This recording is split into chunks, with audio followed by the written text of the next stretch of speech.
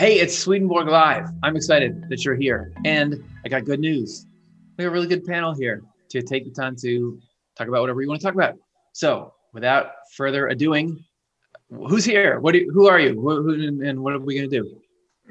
Hi, I'm Karin Childs, Community Care Manager and writer for Off the Left Eye. Thank you for coming. So happy to have you here. Yeah, and I'm Chelsea Odner, a writer for Off the Left Eye, and so happy to be here too. And I'm Cara Dahm, Latin consultant and community care team member. Happy to be here this Friday. Okay, so there's being here, but are we really here in spirit? And so we're thinking about, that there's this whole other side of life that doesn't necessarily pop up when you're going through the very necessary but habitual stuff we've got to do to be alive on Earth. So let's take a moment to just remember what's out there. And I'd like to do that by bringing in a little Swedenborg quote every week to start us off. This is from New Jerusalem 2:12. In the spiritual meaning, the Lord's body or flesh, like the bread, is the goodness of love, and the Lord's blood, like the wine, is the goodness of faith. So yes, we're talking about Holy Communion, Holy Supper, that ritual, that blood and flesh-based ritual. What does it mean? The goodness of faith. While eating is our making these kinds of goodness our own and becoming joined to the Lord by them. This is how the angels who are with us when we are taking the Holy Supper understand it, because they perceive everything spiritually.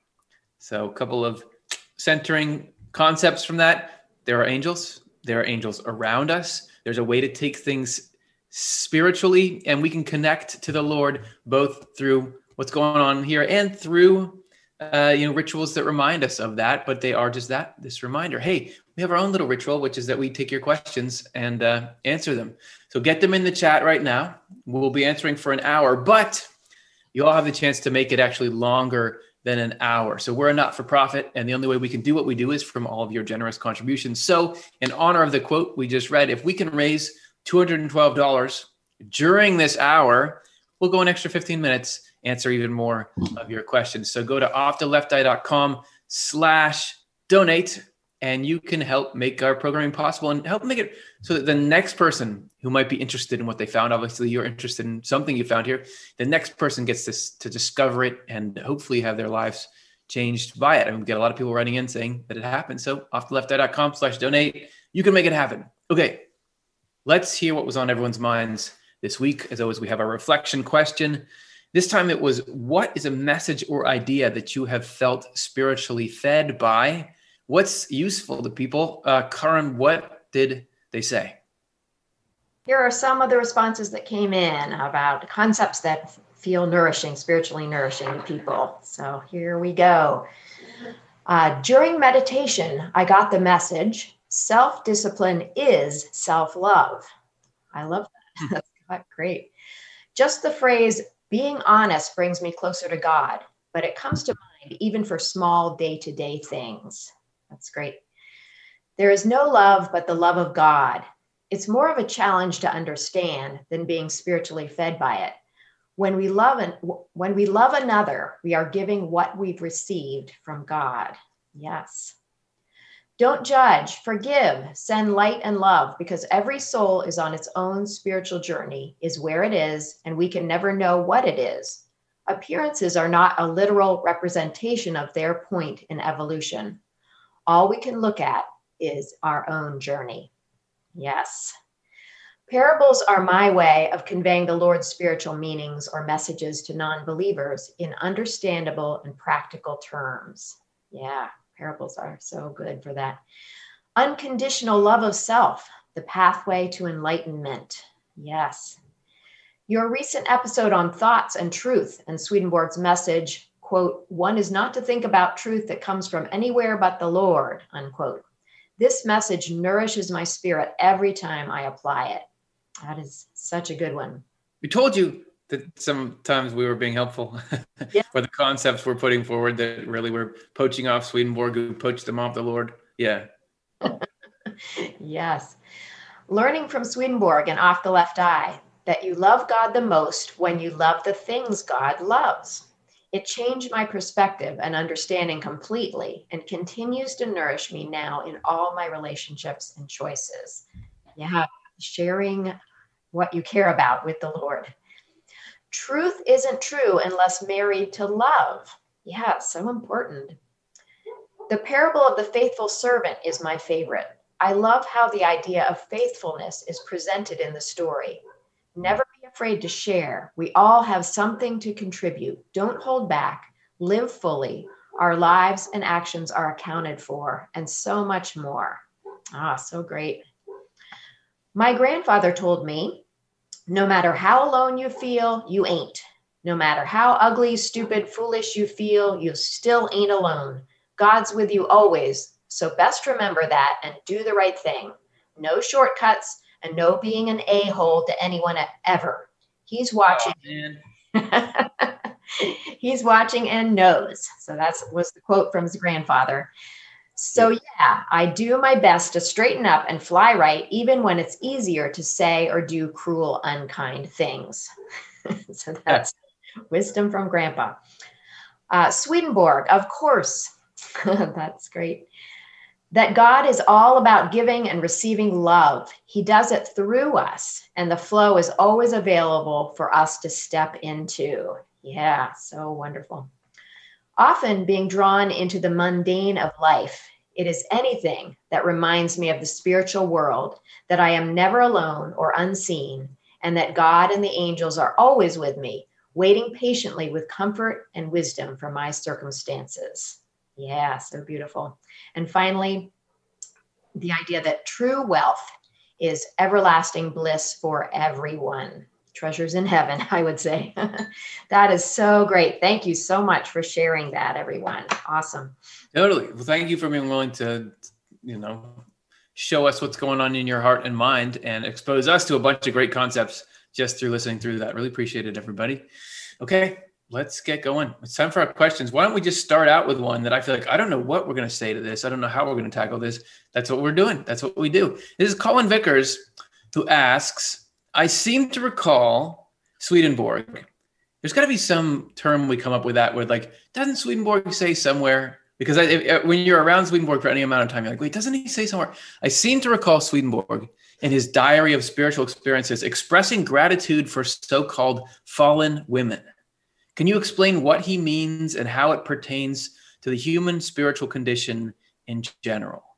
I don't know if I know, I'm not sure if I know what Colin is referring to, but do you guys? Yeah, Karen. I think I do. I think I remember a spiritual diary entry in which Swedenborg was noticing that, I think if I'm remembering what it was about the general idea is God uses everybody to find the ways to flow to people.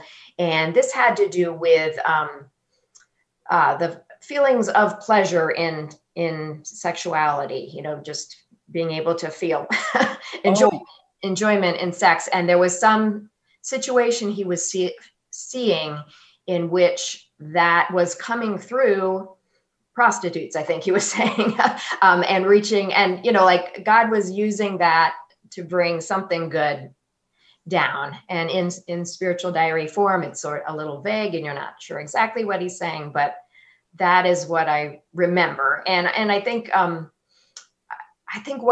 thing that it's reminding me of a more general thing is that we can't, pleasure is food, talk about spiritual nourishment. And we have to have some way to feel pleasure. And then through life, we are led into higher and higher forms of pleasure. But we can't live without pleasure. And so it's not that, promiscuity is a healthy thing, but I think just the general idea is that God will do whatever is possible through whatever circumstances are there to bring things to earth. And I think I'll end by saying, I think the point in that was it might be hard for us on earth to even feel pleasure in sex at all without some channel for it to come through. And that was one of the many ways God was allowing it to come through. So, Man, so I feel like Karen's mind, particularly for spiritual experiences numbers, is just this like steel trap. Because now I remember that. I remember that number, but I never would have been able to pick it out of my mind. But you're like, oh yeah, I got that. And if I remember, if my like recently jogged memory is correct, yeah, that Swedenborg was feeling some despair about this particular group of people. Like, how are they going to participate in heavenly joy? Because they were in some ways like outside of the order of that. But then it's vague, but there's workaround that you described. But yeah, the point he's making is this is so great. I was worried they weren't going to be able to click in somehow, and now they are. So that, to me, that says about that pertains to the human spiritual condition in general. I just think about all the stuff in your life that you're like, well, how is this going to fit in to a happy trajectory for me? How is this building something? And it just that nope, God is leading every single part of us and every single person to fitting us into heaven and happiness and the divine design. That's what God's business is. So I can't believe that you remember that number. That's great.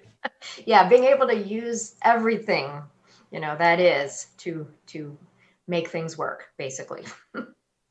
Yeah. Okay. Yep. Great. Okay. Well, thank you, Karen. And thank you, Colin. Let's go on. Let's do the next one. And don't forget, if you just tuned in, offtheLeftEye.com/donate. If we reach $212 over the course of this hour from your donations, we are going to go an extra 15 minutes. And stay tuned. In the middle of the show, we are going to give you something because we're doing our donor raffle. So that's worth the price of admission. Gabrielle asks, I don't get the difference between your spirit and your soul. What's the difference and what does each one do for you? I forget. I feel like I've learned this several times. Cara, what do you think? Well, I'm going to start out with a disappointing thing to say, which yes, let's start with disappointment.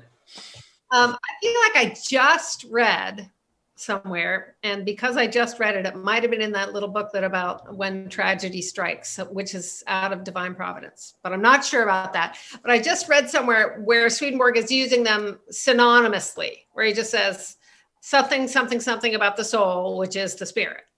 So he says the same thing, but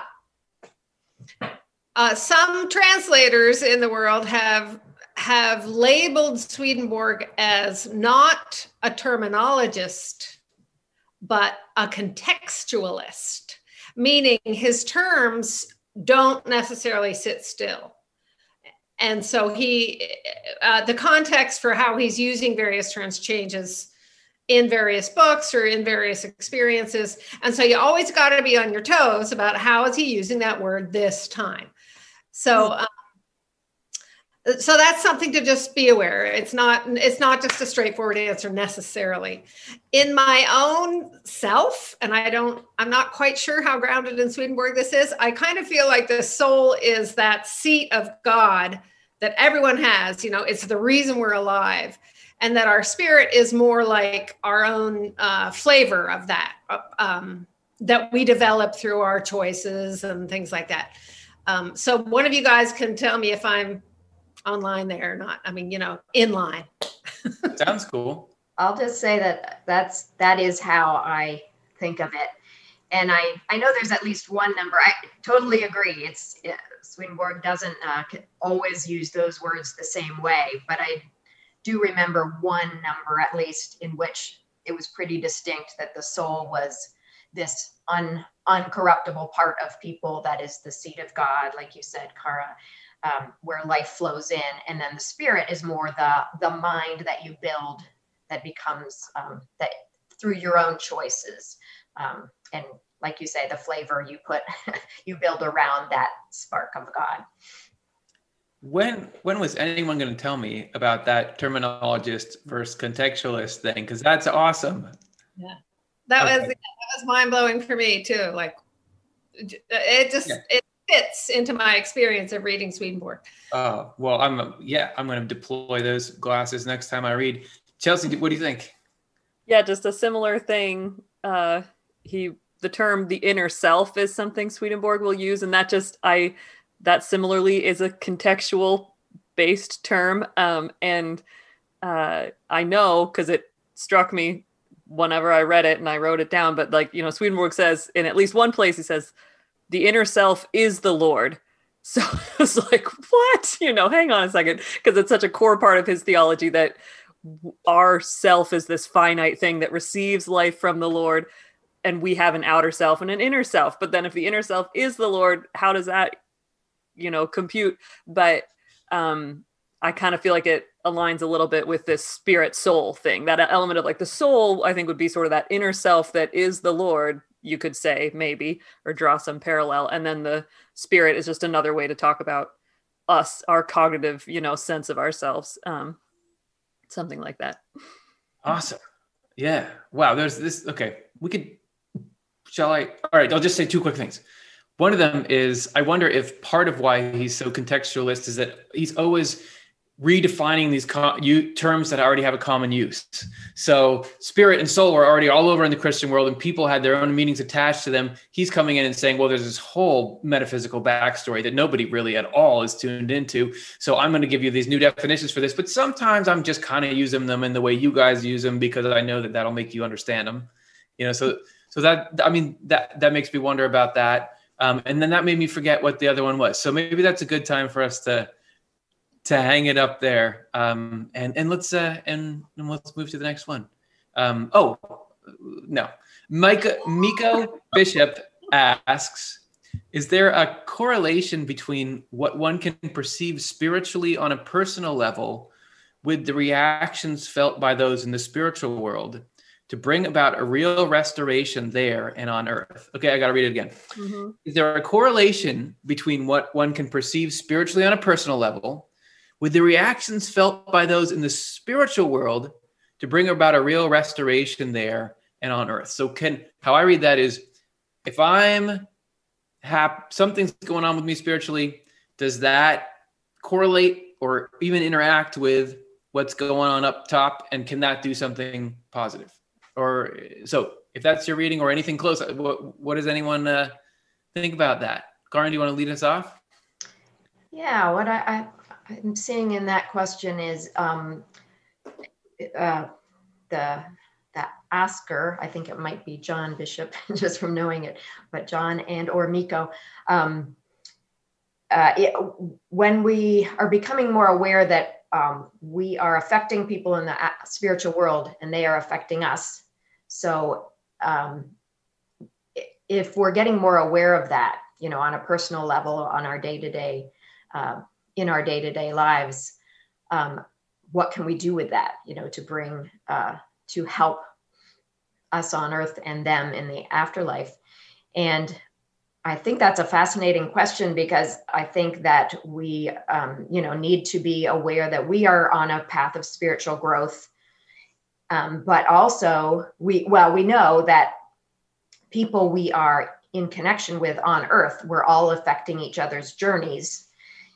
We affect each other and we inspire each other or hurt each other or whatever, we are interacting all the time, and our journeys are not isolated things. And this is another level of that we are also constantly walking this journey in connection with all these journeys going on in the spiritual world. And in the world of spirits, there's lots of spirits we're connected with that are still working through their stuff on a path to heaven, or some might be, on a darker path, and they're trying to affect us. And so I think the question is saying to me, knowing that, what can we be doing to help to get everything better? And I think really it all comes down to the same basic thing, which is work on your relationship with God, because that encompasses it all. So if you are working on your relationship with God, which just means turning away from negativity, harmful things in your actions, in your thoughts, in your feelings, then the Lord can fill you with the good, like increase your ability to love others and increase your understanding of truth. And so if you're doing that, you are having an effect on people in the spiritual world. And I would say that when you are choosing positive thoughts over negative thoughts, or positive feelings over negative feelings, you are affecting the spirits around you, because you're strengthening the connection with the good paths and supporting each other in that. And when you're rejecting the negative, you are not feeding something harmful that some spirit might be trying to stir up. And that's actually helping that spirit too, because when you don't feed the negative, it can't get stronger and more, more in trouble for itself and others. So there are some thoughts to start us off. Oh, great thought. I think we got ourselves a really good start here. Before we get to any more thoughts, I want to say thanks to John. John made a donation. We're on the board. We're more than whoa. Thank you. We have another donation from Tim. So now we're up to 50. We are like almost a quarter of the way to our goal. We are just a little behind on time, but we're ahead in heart. So thank you to both of you for helping to make our programming possible. Great. Okay. I remembered the thing I was going to say about the last question. I mean, the suspense, right? Okay. So I'll just go into it right now. It's quick. There's Dr. Jonathan Rose, been on many of our shows, right? And is a beloved member of the community. I remember he once had a hilarious quote, which was that Swedenborg knew the Bible so well that he could misquote it from memory.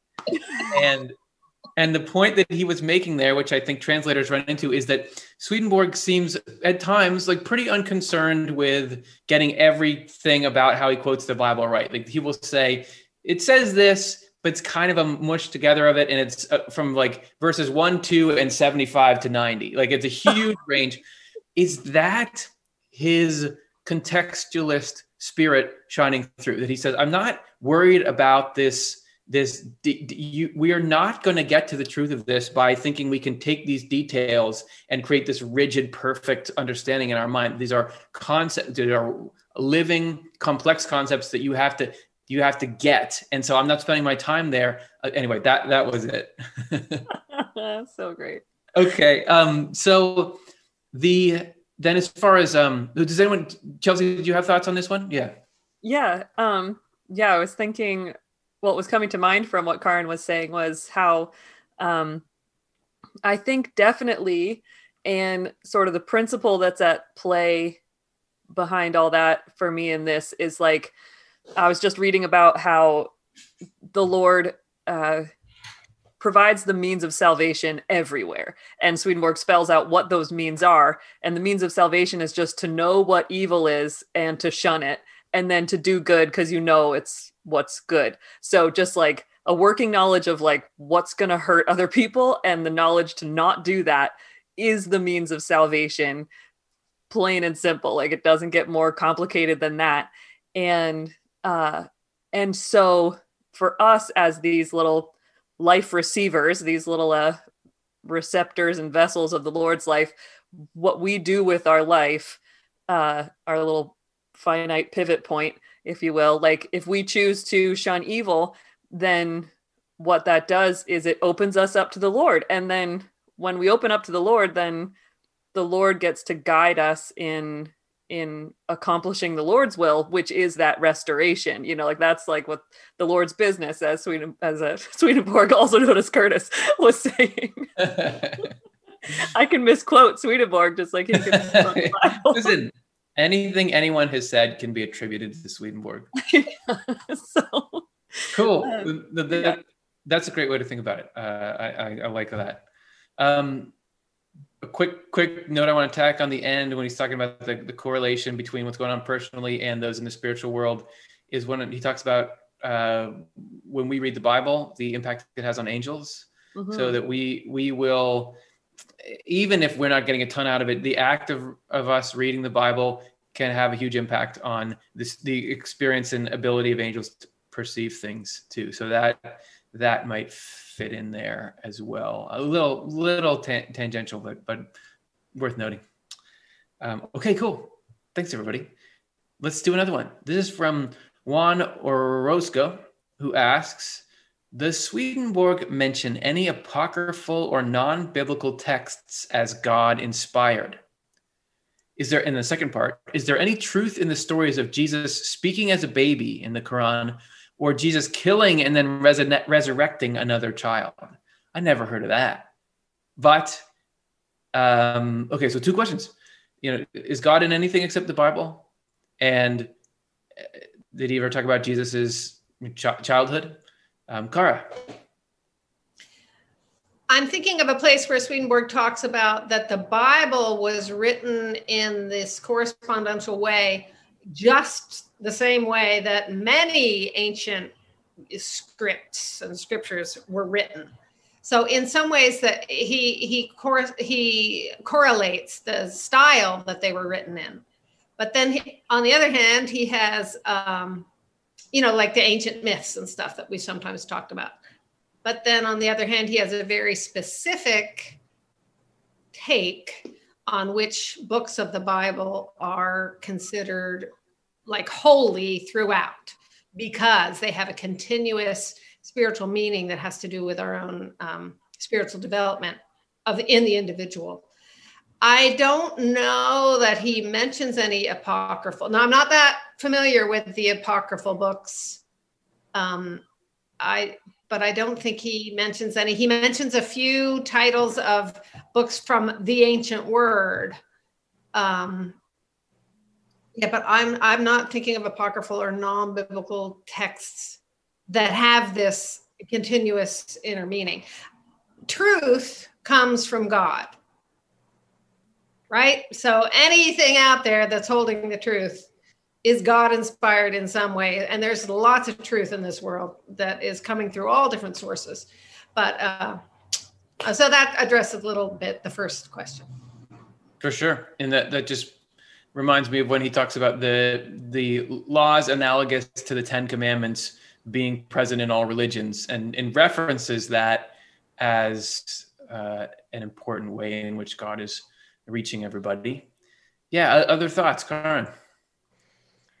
The only thing I'm aware of Swedenborg mentioning something that makes us know he knew of the apocryphal books is that he mentions the angel Raphael. That angel is not mentioned in our current Protestant Bible. So that's in one of the apocryphal books that was taken out by the Protestant Reformation.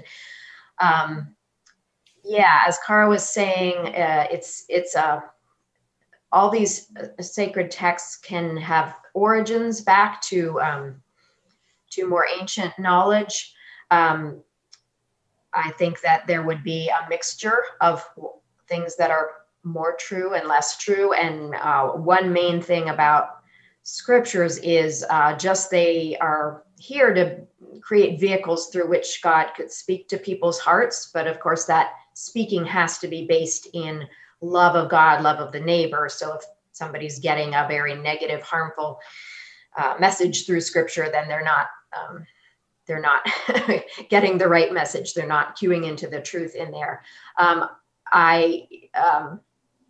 About the Quran, I just know Swedenborg talks about Islam in general as being coming about in God's providence because it was suited to peoples of the Middle Eastern world. And it was a form and a scripture that would work well. It's interesting to me that I know of a couple of people who would call themselves Swedenborgian Muslims who point to, I think there's branches of Islam that recognize that the Quran, you have to not take it literally. There's this symbolic language, and similarly to like how we would look at the Bible through a Swedenborgian lens, as all those battles and everything, they're really about battles that go on inside us, that there are branches of Islam that see those same stories that can be very violent in the Quran as actually being talked about inner battles and it's things of the spirit. It's kind of like, as Cara was saying, according to Swedenborg, God preserved certain books of the Bible that would contain this continuous inner story that is very complete. It's about the human regeneration process and the Lord and the glorification process of Jesus. And there's a special power in that. And there's definitely truth in other books. It's just a little bit different form. And so I would say, I think I have read that story of the child Jesus killing and then resurrecting another child. I think that's one of the apocryphal books. And it didn't ring true to me. Like, it just didn't fit what, I am getting from Jesus himself as described in the Gospels, and what Swedenborg describes as the inner life of Jesus that's told in the Old Testament. I have never heard of the one of Jesus speaking as a baby in the Quran. So it just like doesn't make there whether something is true in all these different scriptures. To say measure it against just the feeling of what kind of picture of life and of God is it presenting. Does that make sense to the heart? Does it go along with just the very basics that are in every religion, which are about love God, love the neighbor? Is it resonate with the idea of God is love? God is wanting to help everybody. It's just sort of these basics, the golden rule.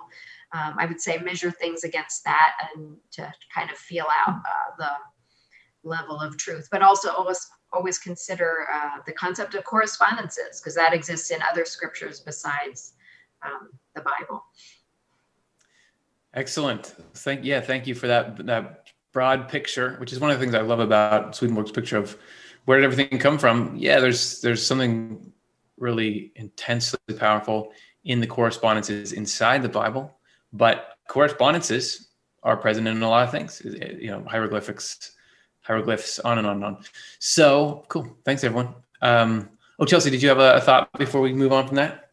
It was just bringing to mind how Swedenborg says, even of the word itself, the Bible, that, and I think this is what Karin was basically getting at too, but that the word, the literal sense anyway, is dead. Like, there's no life in it. It's that the Lord brings it to life in us when we read it with a mind towards what is loving. What Swedenborg says, like, he'll say, a faith born of neighborly love. Like, that's what you need to bring any text alive. So I think there's kind of that latent truth out there, but it's just like the truth is just in service to, like, how can I use this to help me love other people? And so I think, like Karin was saying, you can apply that to any text you interface with. Yeah, that it's almost contextual rather than, I forget what the other one was. Okay. Yeah. What's that? Terminologist, rather than terminological. Hey, guess what, everybody? It's time to raffle. This is the time of the month where we give back to everyone who's contributed. Not to everyone, to very lucky people from the group, but everyone who contributed had a chance, but not all of you were, but some of you were that lucky this time. Okay. Todd in here. Now, what we're going to do is we're going to be giving away prizes, and the prizes are these amazing packs of greeting cards with Swedenborg and Off the Left Eye themed inspiration in them. And what we're going to do is everyone who's won in our 3 different categories will get a pack of these custom cards, and it will change their life for the better. It's really a token of our thanks to everyone. So there's 3 groups: the new donor group, the all donor group, and the monthly recurring donor group. So theoretically, one person could win them all if they just started giving and they were giving on a monthly basis. But this time we have 3 different winners for the new donor group.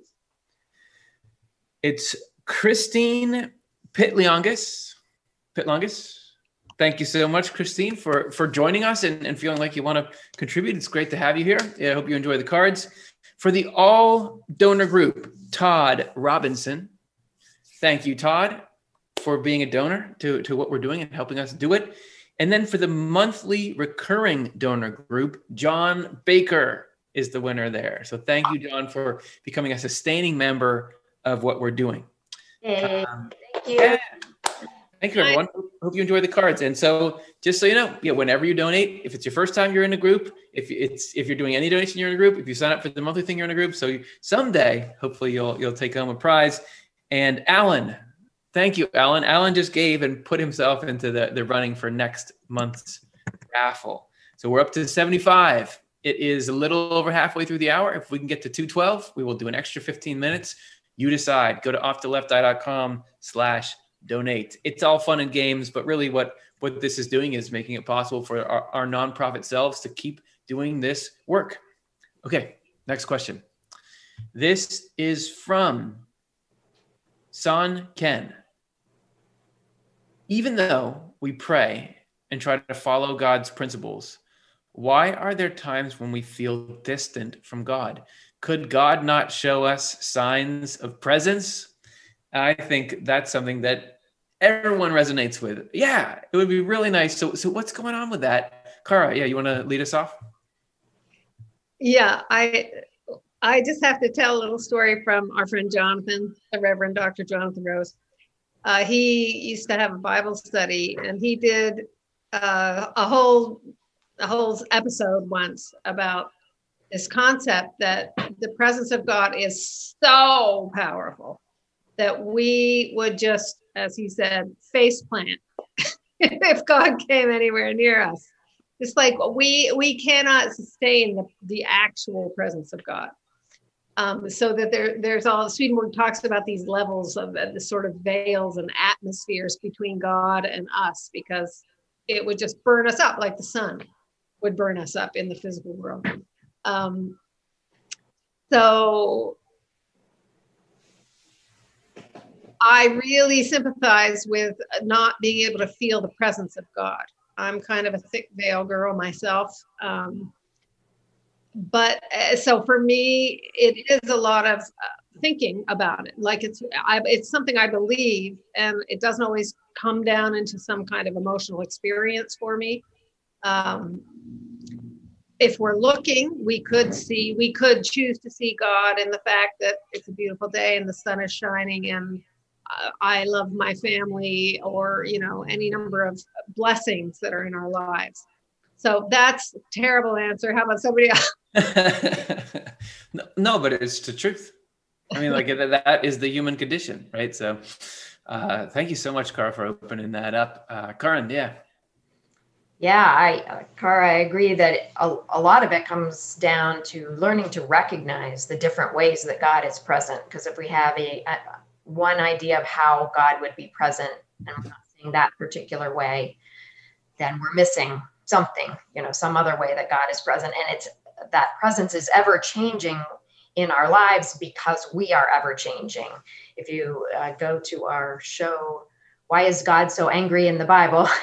It's showing you that the stories of the Bible of fluctuating sort of way that God seems in the Bible is the story of our states change. And so we have different perceptions of God because our own states of mind and heart are changing. But I want to emphasize that these fluctuations are normal and actually necessary. And if you think about just a relationship with another person, I've just recently passed my 39th wedding anniversary. So I've been in a relationship with my husband for 39 years. And relationships, in order to keep getting deeper, you have to go through times where, if you start out, it's all, lovey-dovey, but it's surface. It can't not be kind of surface when you start out, because there's so much to know about every person and so much to develop within yourself that there has to be a lot that happens in order that you get closer. And so at times in a marriage or a friendship or whatever kind of relationship, those times where you start to feel distant or something's between you, that is a call that you are forced to pay attention to something and bring something up and deal with something and bring it up. And when you go through that and get some things clarified and make some changes, you're closer than you were before. And, I've experienced that so many times. And that's the way it is with God, that if we didn't have those times where God felt distant, we wouldn't be making any changes in ourselves. And so it's necessary to go through these fluctuations of feeling distant and feeling close. And Jesus went through that. Swedenborg learned that in the times in the New Testament where Jesus is talking about that he and his Father are one, he was feeling the presence of his divine soul and his divine identity. And at the times when he was feeling distant, he would talk about the Father as a separate person. So Jesus went through it too, these fluctuations in which he sometimes felt close to that divinity and sometimes very far away. And those fluctuations were a really important part of his spiritual development and his ability to open up more and more to that divine presence. And it's the same with us.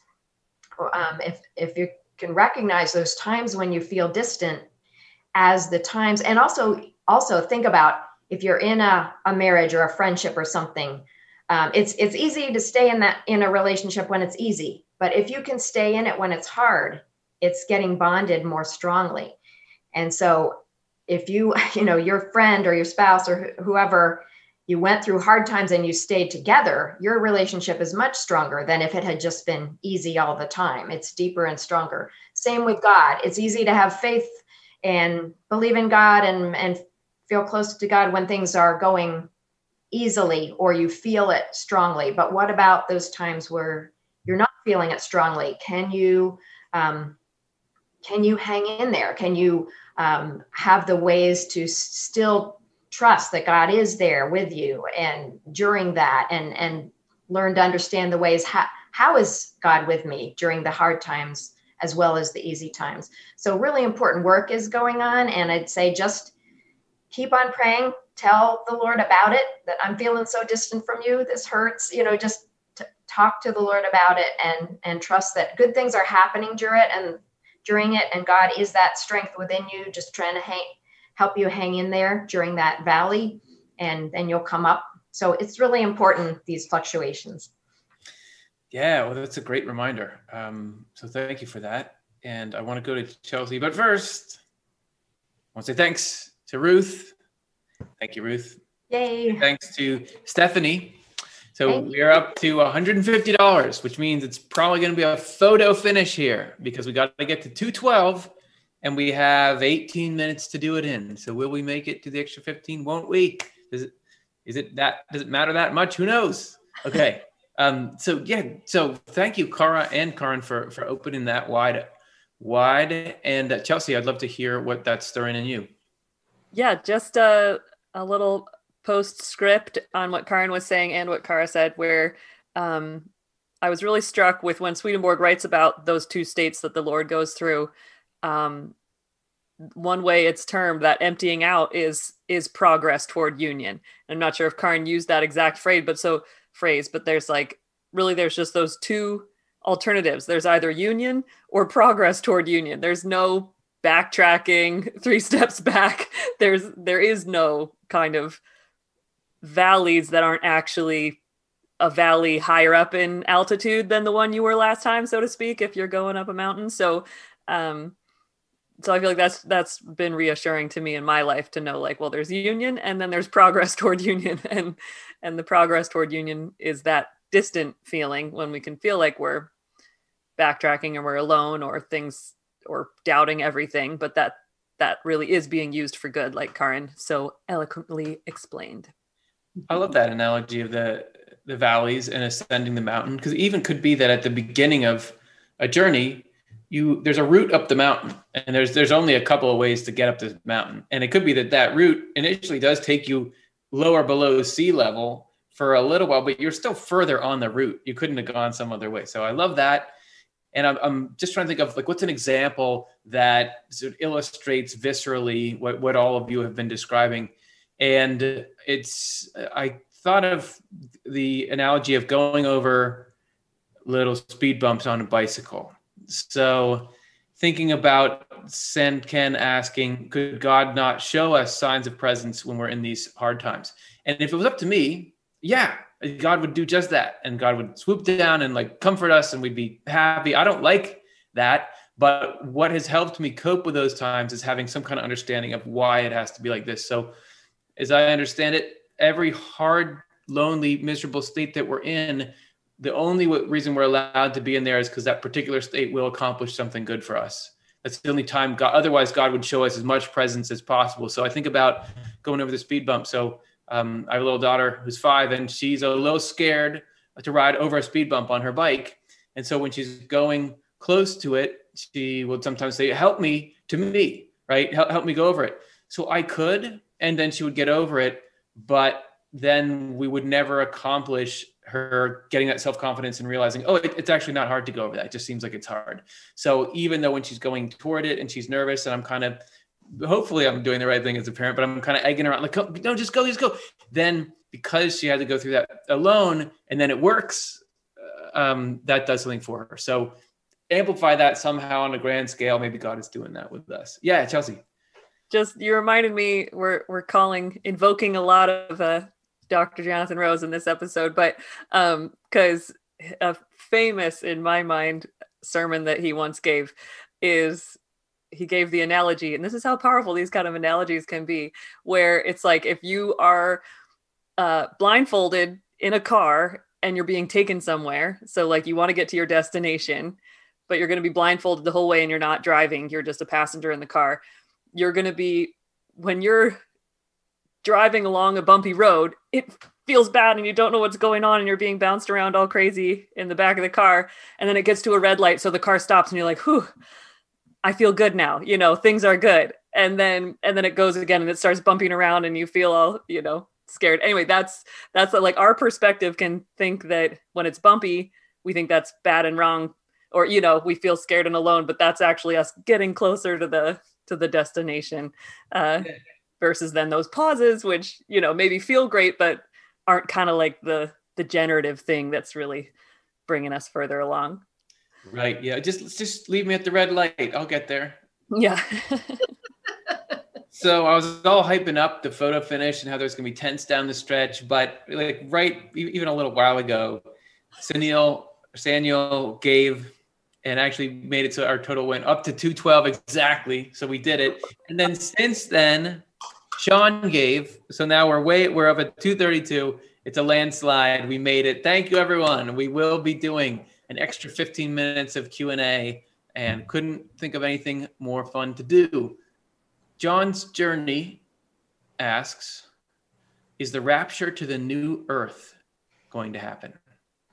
That's a big concept. It's out there. Does Swedenborg offer some insight on that? And I know that the answer is yes, but what is that answer, Karin? So I assume that means the idea that Jesus is going to come back physically and transform Earth into a new Earth, and there's going to be a new heaven. So Swedenborg learned that this is not something, that kind of language in the Bible is not something that's going to happen literally and physically, that there is not going to be a sudden transformation. There's not going to be a physical or a literal Jesus coming in the clouds and all these things that happen, and then Earth is transformed,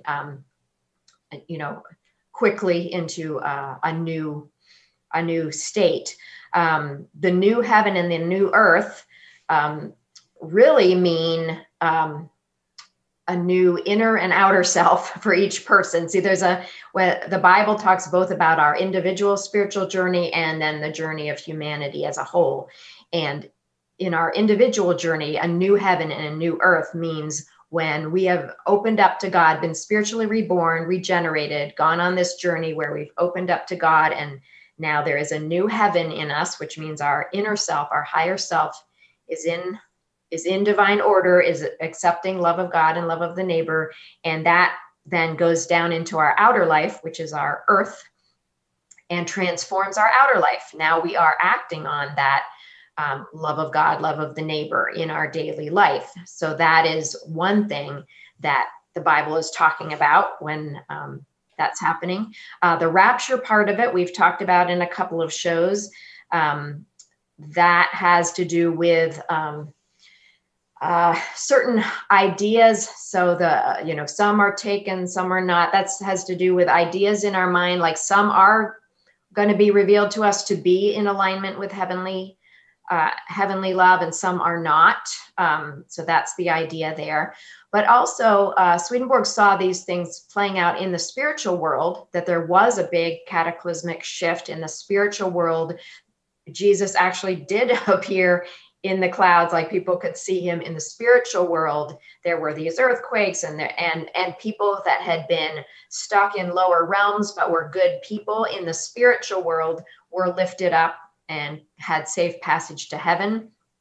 So all that very dramatic imagery did happen in the spiritual world, but it's not going to happen that way on earth. What's happening on earth is a gradual transformation of heaven coming to earth through one person at a time. So as each one of us does our inner spiritual work and opens up more to God and heaven and lets that flow through us into action, there's a little more heaven coming to earth. So earth is becoming a little more heavenly. And so that's how what Swedenborg learned is going to be the gradual transformation of earth. Awesome. So like yes and no and yes and no. It didn't, it's not going to happen literally, but it did happen literally-ish in the spiritual world. So that's I love it. The sort of split Swedenborg answer. Hey, Andrew. Thanks, Andrew. We're now up to 332. Wow, thank you. This is the absolute opposite of a tense finish for us. Thank you so much, Andrew, and everyone who's contributed. Chelsea, what do you think?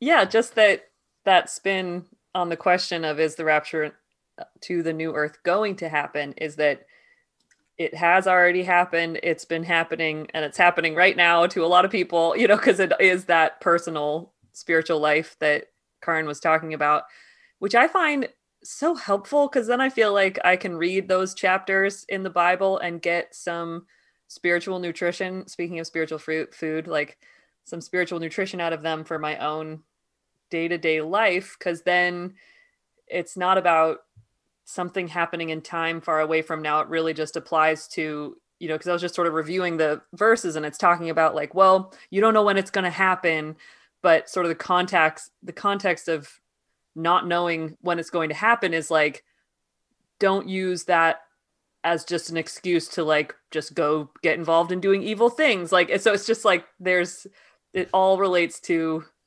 how we're living now, and that whole process of shunning evils. And then the Son of Man coming in the clouds of heaven is what we were talking about earlier, about how truth comes alive from love when we read the word. That is, Swedenborg says, the coming of the Son of Man in the clouds of heaven is that connection to the spiritual truth that's in the word. When we're connecting to the reality of how that applies to us and how we can love others. And so that coming, there's sort of a sense of humility about it, in terms of, knowing we're on this spiritual journey and the Lord is guiding it. And we have that, we're going to go through these different phases. But so anyway, I feel like it all kind of makes more sense when I think about it that way than thinking about it in literal terms. That's great. That's so helpful to add in that, really focus on that personal element. Makes me think of this state that John's journey is describing, where we're saying, is the rapture to the new earth going to happen? And if we think that there's a new earth in us, and yes, we are waiting for that to happen, but we're always going to be waiting for that to happen, because we get raptured up a level. So God brings us to the next level of love and wisdom. There's still that next level on the horizon. I think about that quote in Swedenborg that we all love, that says each phase is we're just in the egg of the phase to come, that there's always that on the horizon. Love and wisdom has no end. So it's always going to be like, yeah, someday we're, in an exciting way, we're going to be going up. It's going to happen. I don't know. We're waiting. So maybe that repeats and repeats. Karin. Just want to recommend a number of videos that you can watch on this topic. End Times in Jesus Christ, Swedenborgian Life. The Last Judgment, Swedenborgian Life. A short clip Chelsea did called The Meek Will Inherit the Earth, or it's from one of our questions show. Question show that just type in rapture Swedenborg, and I did one segment describing this scene in the spiritual world. And I feel like, and then just Revelation Swedenborg, and you'll find all our Revelation episodes. Yeah. See, we've got you taken care of. Hey, it's just that this next question will probably take us into bonus time. So I just want to say thanks to everyone who's made it possible today. Much appreciated. And let's get dark. Let's get dark for this. Lauren Lelko asks, did Swedenborg experience the dark night of the soul? Yeah, let's talk about it. Was he exempt? Because God's like, well, you're going to do me a favor writing these books, so I won't need to do that. And this ties right into Son Canon. What Swedenborg, surely he was plugged in, so he didn't. God could just tell him, "I'm here, I'm here." What happened though, Cara? What's the account? Well, I'll answer your question by saying something else. Politics. What a politician. About what's the account. First, I just want to say. The first thing that came to mind was our show called 10 Early Signs of a Spiritual Awakening or something like that. Yeah. Which describes Swedenborg's process of, when he was first getting this call and how his attention was being gotten by all these experiences he was having. And that show is pretty amazing. And it sounds like there were some dark nights of the soul in there. The other thing that I'm thinking of is just in his personal life, I believe that he was in love with somebody and couldn't marry her for some reason. Isn't that true in his personal life? To me, that sounds like a dark night of the soul. Yeah. So those are my two quick kickoff things. Excellent. So yeah, we've got some darkness there. Let's keep it rolling. Karin, what about you? Yeah, he definitely did, because it seems to me that just sort of the broad view is he was a very accomplished and well-respected scientist, had an ability to study things and master them and write about them. And then as he was searching for the seat of the soul and he was studying anatomy, he was just not finding it. And then he went into this, he went into this intense period where he was doing a lot of self-examination through his dreams. And in his dreams and paying attention and looking within himself, he was seeing a lot of darkness, a lot of pride, a lot of negativity. He was starting to feel confused. He had been so confident before. He was confused, and there were definitely times of despair. And I think if you read in his early spiritual diary, there are times of just really dark despair, just begging God to forgive him for things. And so I think, yes, he went through some intense dark times and in this transition, particularly from his old life to his new life. So I would say yes. Yeah, and I think something that is just remarkable is that we have his unpublished spiritual experiences or spiritual diary. Like that was his personal thing that and even before that, his dream diary, and at least of spiritual experiences, we know that he had intended, sometimes he'll make notes to himself, like, don't include this or do include this or whatever, because he's sort of thinking, he kind of uses it as like, he knows he's going to be writing these books later that he might want to talk about certain things. But in a lot of ways, it's just this amazing personal record of his personal experiences that I think is fairly unique. Like, I'm not sure how common people would keep journals and stuff, but I don't know if they quite did the kind of deep psychological dive like Swedenborg did. That was kind of, unique for mid 1700s. So just to say, it's just pretty amazing that we can have that window into what a remarkable transformation he had, and that kind of personal reckoning. That we talk about this in the podcast, the Inside Off the Left Eye podcast, because we'll use his spiritual experiences to get a kind of timeline of what his personal life was like around this spiritual awakening. And And it is just amazing to get an appreciation for when he says in his theological works, this happens or this happens, the Lord feels when we're going through our deepest despair, it can seem like the Lord isn't present, but the Lord's more fully present than at any other time, which relates to one of our earlier questions. It's like he's maybe saying that as like a theological principle, but then you hold that in context with what he's written about in his spiritual experiences. And like he's writing that from very personal experience, and he knows he's lived it. And if we didn't have that, it would be, it might just be a different way that we relate to his work. So I just love that sort of personal thing that it brings. Absolutely. And if anyone out there is interested in the Journal of Dreams, I feel like that's, like Chelsea was saying, dark night of the soul. We get his journey there in his own words. Cool. Thank you, Lauren. So now it is like officially we're going into bonus time. I maybe have jumped the gun in the tiniest sense. Young at Heart asks, my relative lived in an old house when one night, 2 internal doors locked themselves spontaneously. The keys had been lost many years before. What does Swedenborg say about poltergeist activity?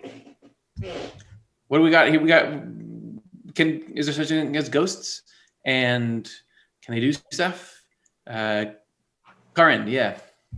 Kara, you go ahead. Kara. Well, I know I have my eye on the chat, which we don't see when we're here, but Young at Heart says he has seen the episode on ghosts, but he feels like ghosts are different than poltergeists. Mm-hmm.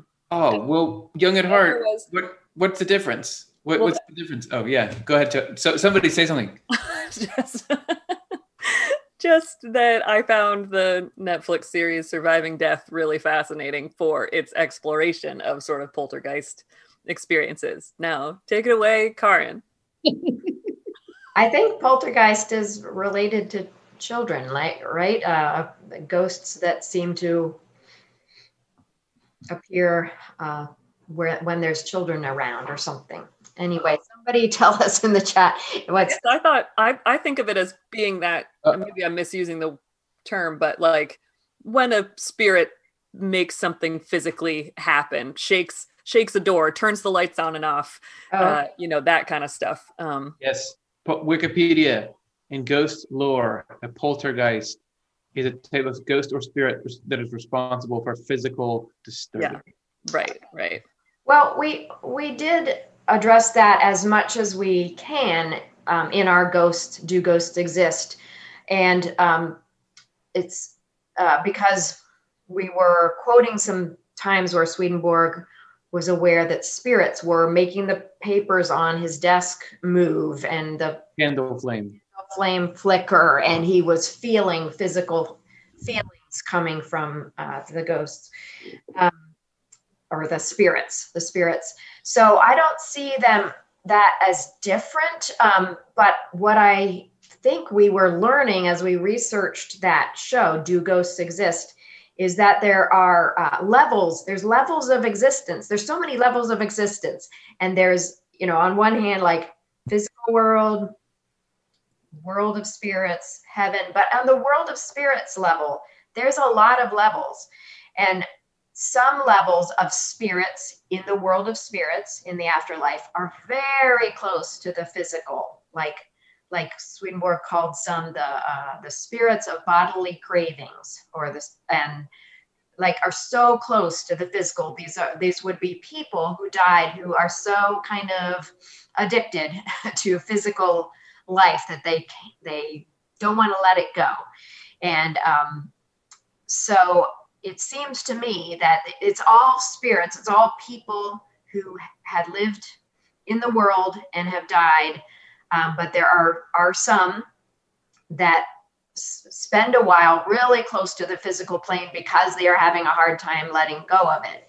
And as we said in the show, I don't believe that it's ever people are stuck there permanently. It's just they're there for a while, and the whole time God and angels would be trying to coax them to let go of that obsession with physical life and physical sensation in this, because there's spiritual sensation and there's spiritual pleasure, and it's so much better. But they're how we human beings can hang on to things and not want to let go because that's what's familiar. And but this is not your everyday person who enjoys enjoys life in this world and physical pleasure. It's a pretty extreme state of being, I would say. And so I do think it's spirits, it's people who used to live in the world, but that are, because of their focus, are on a very low level, very close to the physical, and are able to affect it. So Chelsea, did you have some thoughts?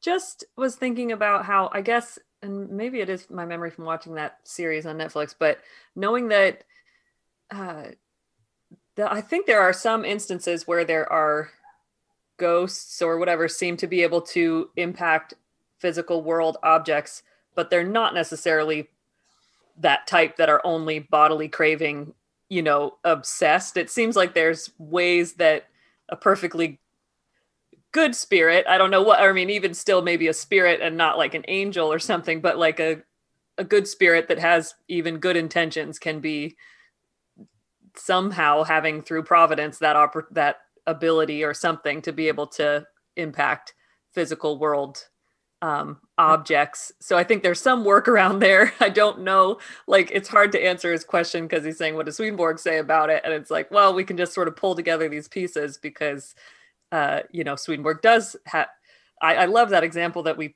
cover in that show where like there's a hammer being hit and like a spirit is somehow, there's a word that's being communicated with each strike of the hammer.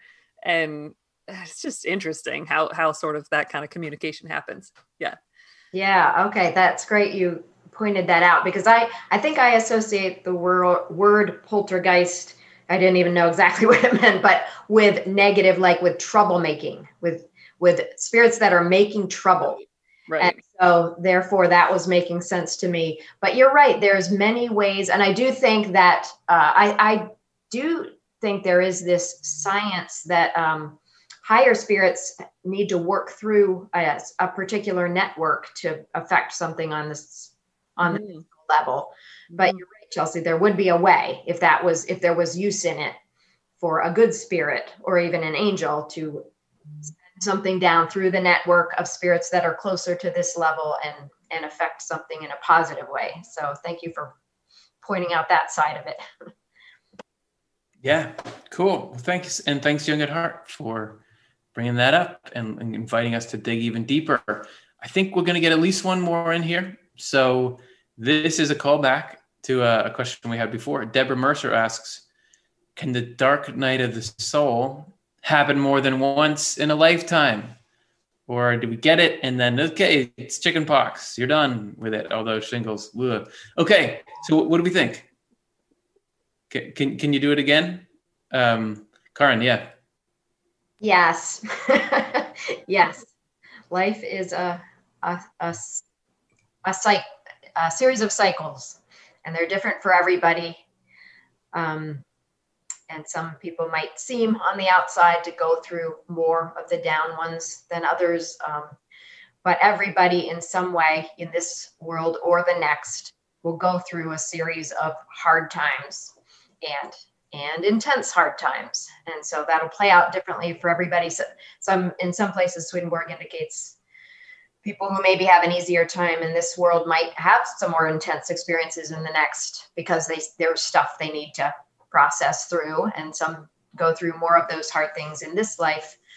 But yeah, I would say there's not one dark night of the soul that cures it all, because it's a process, and it's such a long process, and we need to cycle around many times. And like Curtis was saying, it's actually always going upward, whether we realize it or not.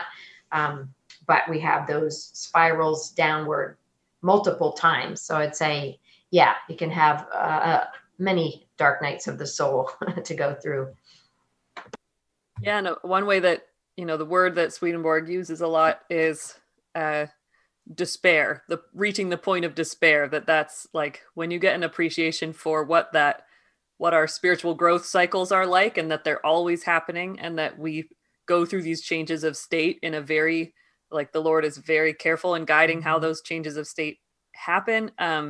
That we resist it because who wants it, but that sort of critical despair point is a turning point that leads to the dawn, the darkness before dawn. So that it is interesting that I feel like there's this, even that terminology of the dark night of the soul. That's just another way that I like the context that Swedenborg's, like the world that you get through Swedenborg's works gives you, is that it's like, oh yeah, it's not like there's just one. There's just, this is the nature of spiritual growth, and these are how these cycles happen. And so it's not kind of a one and done sort of a thing, just like what Karin was saying. Kind of like the Last Judgment. And Swedenborg has this almost hilarious take that, yeah, there's a last judgment. There's a lot of last judgments. that it's not the last judgment of all judgments, but it's, it's like the end of, or the last quarter in a basketball game. They don't call it that. They call it the fourth quarter. When the last scene, is it the last scene of this movie? Yes. But I mean, there's a sequel, there's another movie. So with us, if we're a microcosm, yeah, you've got the dark night of the soul, but it's part of this process that's ongoing. And I think that once we get to a space where we can fully appreciate what a cycle like that does for us, like how it moves us along the path to regeneration and everything, I think once you're all recovered and everything, if somebody put the prospect to you of, okay, we've got to go through another dark night of the soul, eventually we get to a point where like, yeah, of course, let's do it, because the treasure that you bring back from that is worth it. I don't think maybe not in this life you get there, but the idea of, yeah, like this is, of course I'd want to go through that because the net gain is there. Yeah, Chelsea. Well, segueing to announcing the podcast that's going to come out on Sunday. Right. You can supply the title, but in it, we talk about the time when Swedenborg was dying, the last few months of his life, because the anniversary of his death is coming up on March 29th. And he seems to have gone through a sort of final dark night of the soul, you could say, just right near the very end. And so, anyway, so yeah, that's something that you could hear about in the podcast. The podcast it's coming out on Sunday, and the title is "The Spiritual Food We Eat and the Week That Swedenborg Died." So yeah, I was supposed to mention that earlier in the show, but I totally forgot. But better now than never, and that is, yeah, you want to hear that there's work being done right up to the end there. So that's great. Hey, we are getting right close to the very end here. And I want to take a second before we sign off to talk about what's coming up next, because we have an announcement about where we're going to be doing something new with our scheduling. So if you've been with our channel for a year or more, you might remember that we used to post one new episode every Monday evening at 8 p.m. U.S. East Coast time.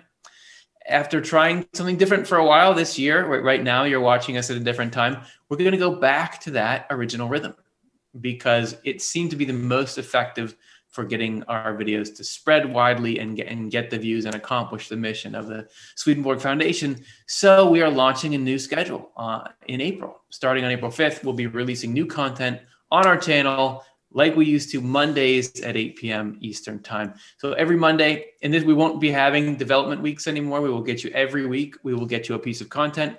Every Monday, you can see either it's a new Chasing Swedenborg, new news from heaven, or some kind of unique content, surprise content there. And the last Monday of every month will be our live show, fun extravaganza panel. And we'll actually have this show, Swedenborg Live, will be upgraded. We'll have new segments on it. So we're excited to debut some of that stuff to you. The podcast is actually going to be more frequent now. You'll be getting every Sunday, you'll be getting content with no break weeks in there. So we're looking forward to continuing to spiritually grow with all of you. So thank you for working with us as we go here. So next week is our development week. so we won't be posting content. But then after that, we'll be starting this new rhythm, this new cycle, and there's some new projects in the works that we're just getting ready to announce soon. A little non-sneak previews. It's a way to really systematically learn and go through and build your knowledge of what all this Swedenborg stuff is about. More on that very soon. And just thank you everyone for being on this journey with us. Thanks to everybody who donated today and to help support our programming. And thanks to the panel. Really, really great to get to hear from all of you. Yeah, thank you everybody for being here. It's such a delight, and wishing you a wonderful week ahead. Happy Easter, happy spring, happy constant renewal. Nice. Yeah, thank you so much. It's so fun to get to be here and learn from all of you. And Cara Dom is muted. It's a rich way to spend a Friday afternoon. Thanks so much to everybody for being here. Yep. And again, want to thank the people who contributed. We raised $332 from 8 donors. So thank you so much to everybody who made that possible. If you're watching this after the fact, you can still help out our mission. Go to youtube.com/offtheLeftEye. No, go to offtheLeftEye.com/donate, then whatever else. And you can contribute to what we're doing, enter yourself into the raffle, and you know that you made this happen for the next person. Thanks everybody for watching. That was genuinely fun to get to dip into the topics that were on your mind, and can't wait to do it again in our new format soon. We'll see you then.